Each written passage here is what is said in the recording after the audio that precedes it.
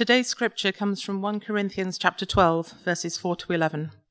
Now there are varieties of gifts, but the same Spirit, and there are varieties of service, but the same Lord. And there are varieties of activities, but it is the same God who empowers them all in everyone. To each is given the manifestation of the Spirit for the common good.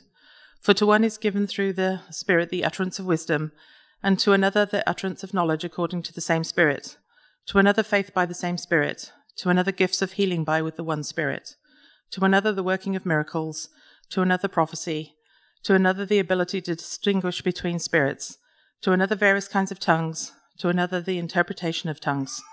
All these are empowered by one and the same Spirit, who apportions to each one individually as he wills. You may be seated. As you're being seated, let me pray for us. Father, we are so grateful for your word. And as your people, as we sit under the instruction of your word, would you teach us? Would you instruct us? Would you guide us? Would you lead us in the way that you would have us go? Would you prepare the hearts of your people to receive? Would you prepare me to speak that you might be glorified? In your name, amen. Amen. Well, good morning. For those of you that don't know me, my name is John. Let me add my welcome to Kendra's and say happy Thanksgiving. I don't really know what Thanksgiving is, but happy Thanksgiving. If you haven't been with us for a while, or if you're visiting us this morning, let me welcome you. But I want to help orientate you this morning because we've jumped back into our 1 Corinthians series.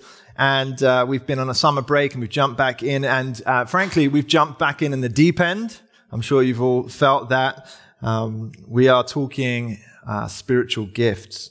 If you've been around, you'll have noticed that we have been in these same verses for 3 weeks now. And you're thinking, this is an oversight. It's not an oversight. This is not me correcting all of Brett's bad theology over the last couple of weeks. No, the reason we are going over these verses, it's been intentional. It's been intentional because, one, there's so much to see here. I'm sure if you're part of a community group, you've had discussions, you realize there is a lot to talk about. But also because this topic is one of the most contentious topics in the church. It's a topic that has seemingly caused division in the Corinthian church, but they're always divided about everything. But it's one that has the potential to divide us too. And so there's an appropriate caution as we approach this topic. Now, there's lots of reasons why church communities divide and split down the middle. Some are more understandable than others. I heard a story, this is a true story, just this week. A first-hand story from a pastor who was associated with a church that had a vote on whether or not they were going to move from pews to chairs. Now, we've all been through it. Highly contentious. They had a congregational vote, and their worst fears were met. Perfect 50-50 split. What do you do? What do you do? Well, in an attempt to maintain unity, in an admirable, if not short-sighted decision, they decided to replace half of the pews with chairs. Problem solved. Problem created. What happened was the people who voted for the pews realized that the chairs were more comfortable. And on Sunday, they start sitting in the chair. Obviously, the chair voters are furious. Further conflict. I think it was resolved with much prayer, repentance, and the purchasing of 50 more chairs. There's lots of reasons why church communities can be in conflict, and it seems there are no topics more volatile, more contentious, more explosive, shall we say, than the spiritual gifts. And there's a reason for that, isn't there? Because this is serious stuff. It's serious on the one hand because there's big theological implications when we talk about the work and ministry of the Holy Spirit, and therefore rightfully deep convictions. On the other hand, this topic is deeply personal, full of both painful and hurtful experiences and exciting and life-changing experiences. And full transparency, I've had both hurtful and life-changing experiences under this topic. I grew up, as some of you know already, in a fairly charismatic church, if that's the right way to distinguish it. And it was a wonderful church and still is a wonderful church, and many amazing experiences there. And I mentioned this before. It's kind of gone down in the folklore of myself, is another church moved next door called Mountain of Fire and Miracles Church. And let's face it, we were no longer the charismatic church in the neighborhood. They made us look positively Baptist. A type of church that makes you want to run away from any talk of the Holy Spirit. So, here's the question. How are we to talk about this topic? Or even practically engage in this topic of spiritual gifts in a healthy way?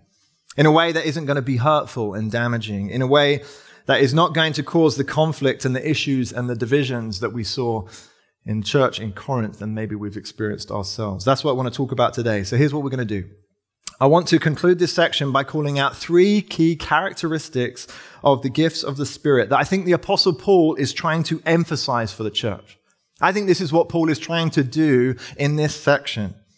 3 characteristics that are intended to help the Corinthian church approach and navigate the gifts well. And hopefully it will help us as a community to approach and navigate the gifts well too. And so here we go. 3 characteristics of the gifts of the Spirit. Number 1, empowered. Number 2, purposed. And number 3, apportioned. Empowered, purposed, and apportioned. So, number 1, empowered. Last week, Brett helpfully, I think, took us through the 9 gifts that are listed for us in 1 Corinthians. And he mentioned, didn't he, that this is not an exhaustive list. In fact, there are other lists, if you read around the New Testament, other lists of gifts of the Spirit. But this is probably the most well-known list. If you've heard about the gifts of the Spirit before, from prophecy to healing, from miracles to tongues. One of Paul's points in listing the gifts is not only to give us examples of what gifts there are, which I think is helpful, but it's to show that there is a diversity, a variety in the gifts. There's a broad set of gifts.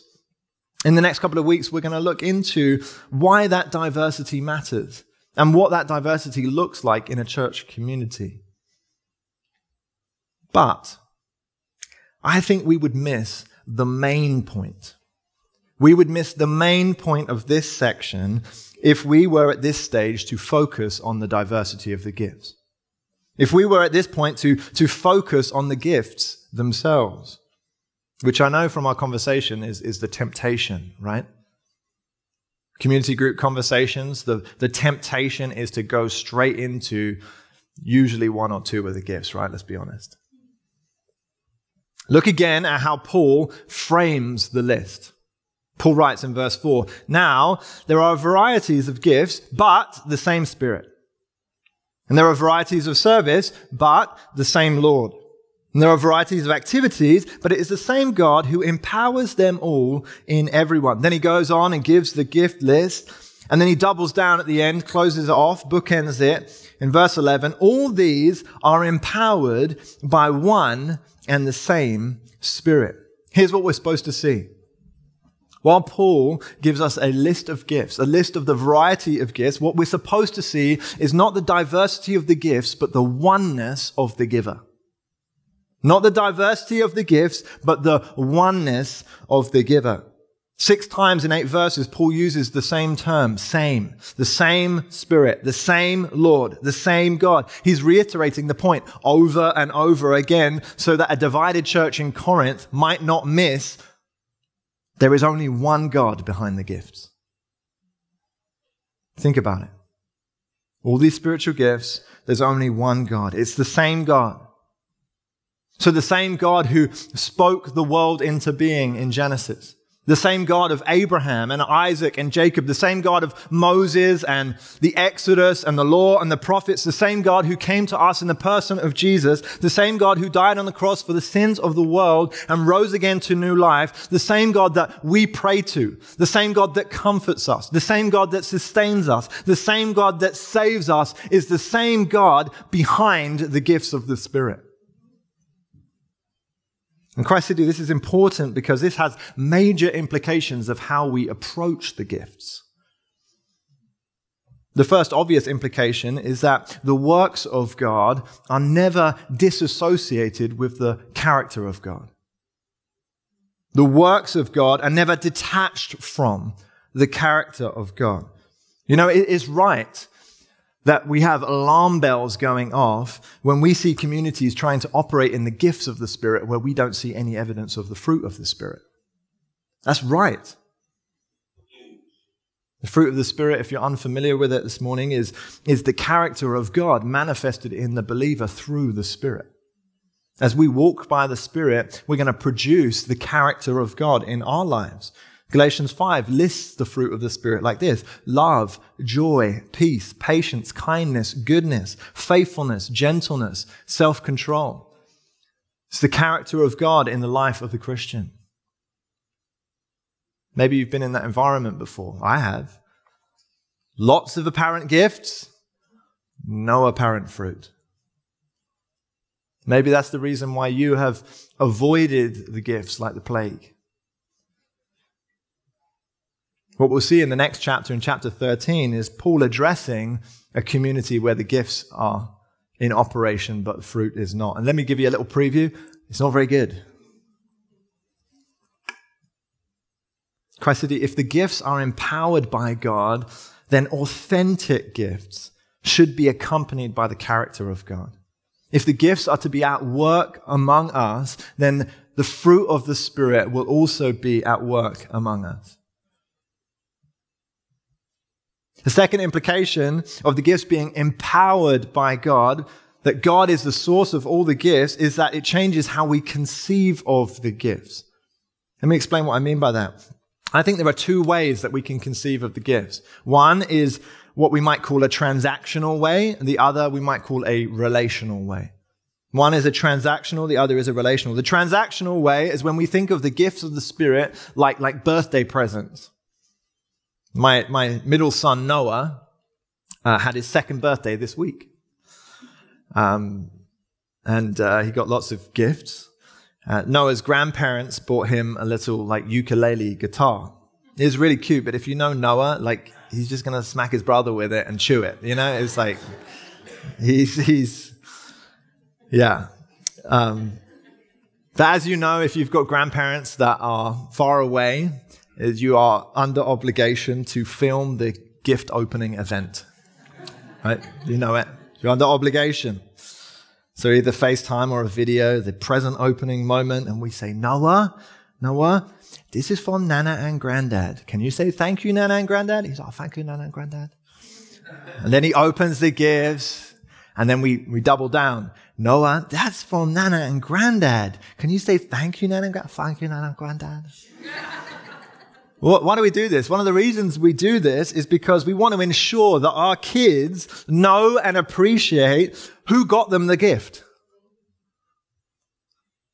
so that they can associate the gift with the giver. But here's what I've found. It doesn't matter how much effort we make. No matter how much my kids understand that it came from Nana and Granddad, once that gift has been given, the transaction is complete. It's theirs. Something that was in the possession of the grandparents is handed over and now in the possession of Noah to do with how he sees fit, which is hit his brother and chew on it. That's not how this works. That's not how the spiritual gifts work.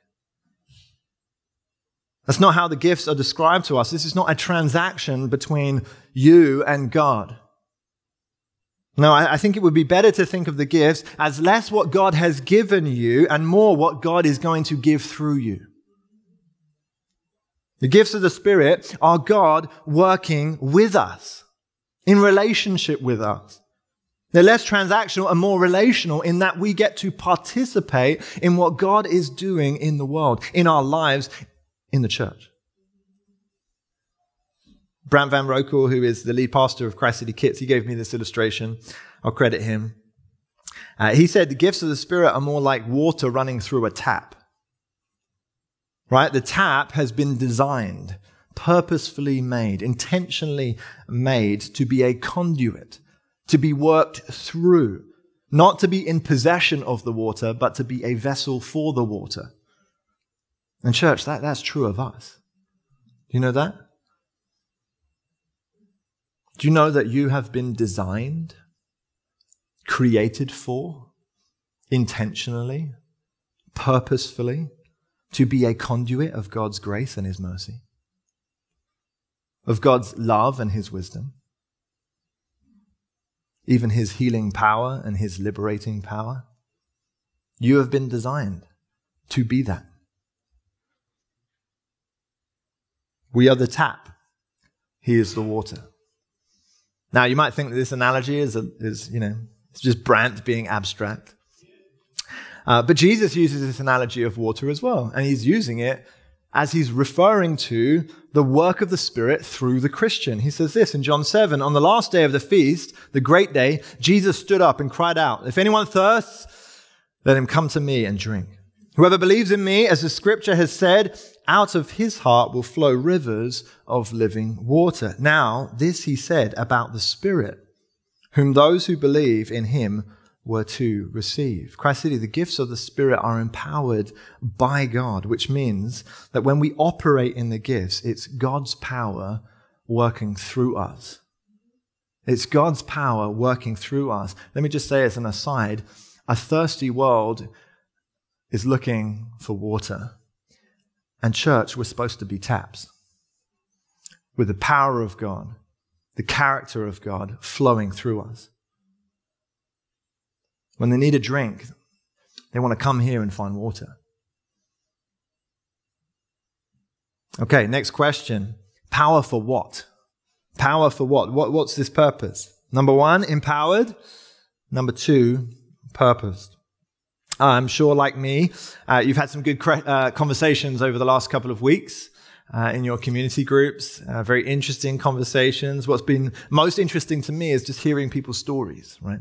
People's history with the gifts.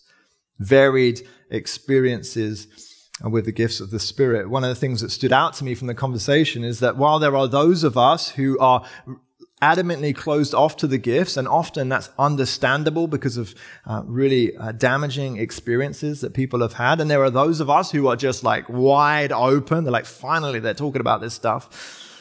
That's you. The majority of us have what I would say is, on the one hand, a very clear theological category for this stuff. And on the other, no real practical utility for it. We have a defined theological category. We're like, yes, what did Brett say? Continuationists.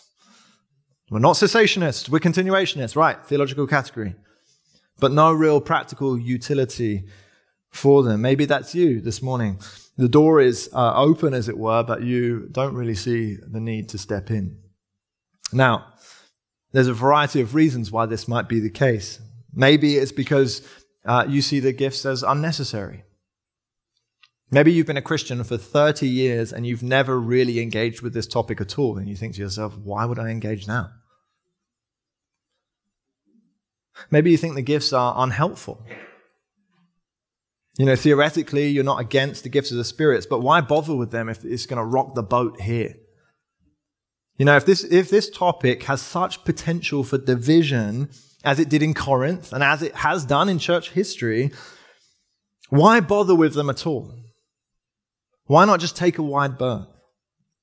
And by the way, I have thought both of these at various times in the not too recent history.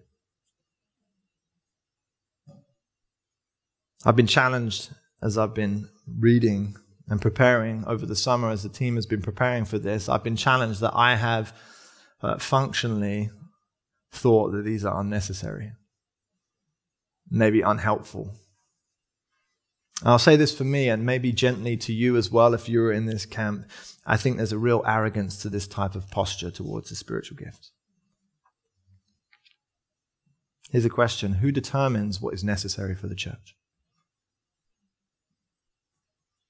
Who decides what will be helpful for the church in accomplishing its mission in the world? Who decides? It's not us. I don't think Jesus or Paul or any of the New Testament writers for that matter allow us to self-select the Christian experience based on what we think is best. And I think that includes the spiritual gifts. Why? Because if the gifts are from God, then they must be intended to fulfill His purpose. His purpose. Often we neglect the gifts because we are intending to fulfill our purpose. It may sound simple, but why would God give us gifts if He didn't intend us to use them? So, what is their purpose? What is the point of spiritual gifts? What's the point? Well, I think Paul gives us the start of the answer in verse 7. He says this, "To each is given the manifestation of the Spirit for the common good." For the common good. Paul says that the gifts of the Spirit are meant to be for the benefit and the flourishing of the community in which they operate. That's us. That's us. So it means that it's beneficial for us if you operate in a spiritual gift.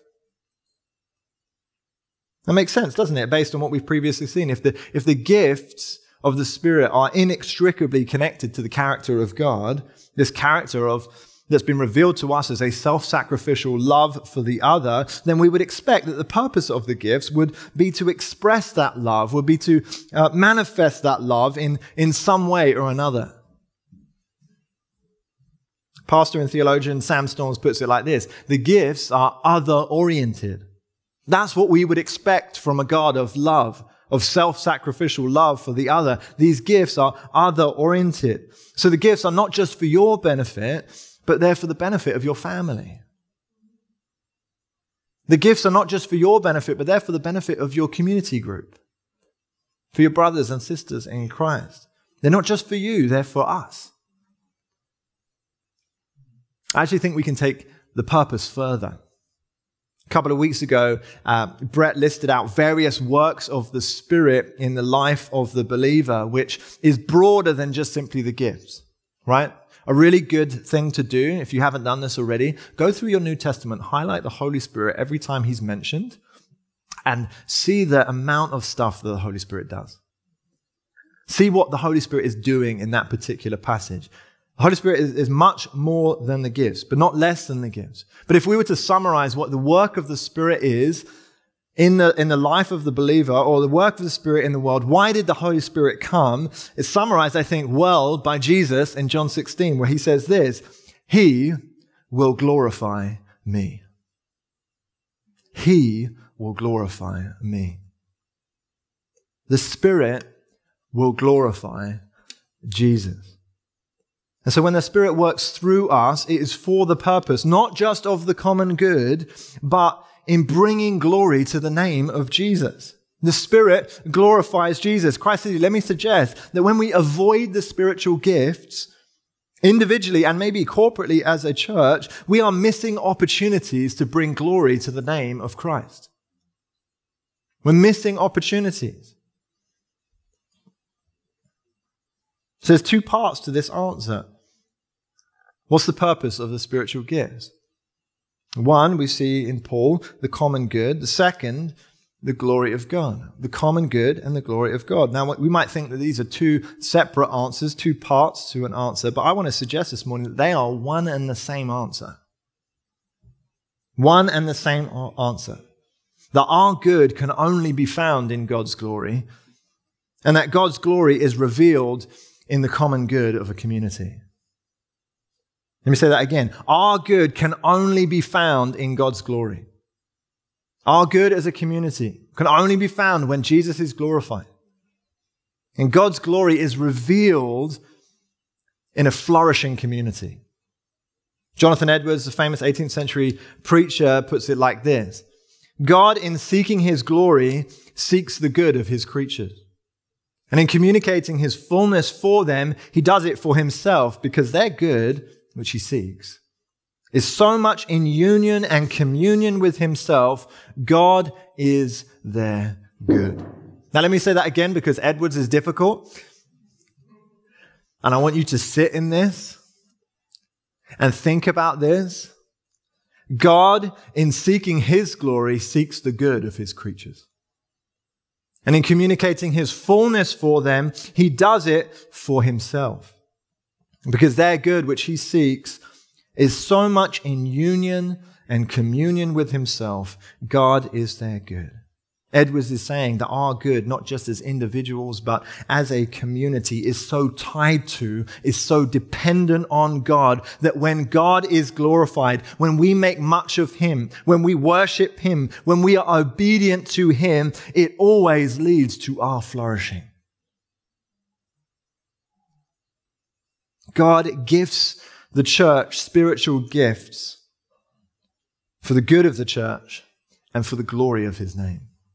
For the good of the church and for the glory of his name. Listen to how the Apostle Peter puts it in 1 Peter 4. He says this, as each has received a gift, use it to serve one another as good stewards of God's varied grace. Whoever speaks is one who speaks oracles of God. Whoever serves is one who serves by the strength that God supplies, in order that in everything God may be glorified through Jesus Christ. To him, Christ City, belong glory and dominion forever and ever. Amen. Amen. Christ City, the gifts of the Spirit are empowered by God and they are purposed by him. They are from him and they are for him. And as the Spirit works through us, God is glorified. Jesus is glorified among us. And as Jesus is glorified, this community flourishes. The gifts are not unnecessary to what we do here. The gifts are not unhelpful for what we are trying to achieve. They are a key part of God's plan for us, for his glory and for our good. So, number 1, empowered. Number 2, purposed. Third, apportioned. In verse 11 we read this. All these are empowered by one and the same Spirit, who apportions to each one individually as he wills. So, not only are the gifts from God, empowered by God, and for his purposes, but it is also according to his will and his wisdom who gets what gift, when, and in what measure. God decides. We just read Peter, who said, we are to be good stewards of God's varied grace. Paul says in Romans 12, we have gifts that differ according to the grace given to us. Well, practically, this is what this means. It means that we will operate in different gifts from one another and in different measure. And there may be seasons in your life where you operate in different gifts, or you operate more or less in different gifts according to his will. And that's true not just individually, I believe that's true corporately as well as the church. The history of the church seems to suggest that there are moments and places and communities where the gifts are more or less frequent. And different gifts are more or less frequent at different times. So when it comes to the spiritual gifts, there is a humility that we need to have, because there is an apportioning that is sovereignly ordained by God. There is an apportioning that is sovereignly ordained by God. That's how the gifts are described. As the Spirit wills, they are individually apportioned. But there's a caution here. There's a caution when we talk about the idea of apportioning. Here's the caution. I've been in a church context before, maybe you've been in a church context as well, where the desire for more gifts, which I believe is good and biblical, that this desire is accompanied by the language of wanting more of God, right? So we're praying that the Holy Spirit would move among us, that we would be gifted more, and we say, we want more of you, Lord. We want more of you. And you know what? I appreciate the sentiment. But I actually think that language can be unhelpful. Here's why. God apportions gifts. He doesn't apportion himself. God apportions gifts. He does not apportion himself. You know, when you put your trust in Jesus, you don't get some of God, you get all of God. When Jesus died on the cross for your sins, he didn't do so in order that you might have part of him, or some of him, or a portion of him. He did so in order that you might have all of him, so that the fullness of who you are might be in union with the fullness of who he is. That is what you have received in Jesus. And by the way, if you have not yet received Jesus, if you have not yet put your trust in Jesus, that is what is on offer. The fullness of who you are in union with the fullness of who God is. That's the good news. That's the gospel. You know, I think the type of language that says that we have more or less of God, I think it undermines the gospel among us. This type of language, it undermines the truth of the gospel that we get all of God when we get all of Christ.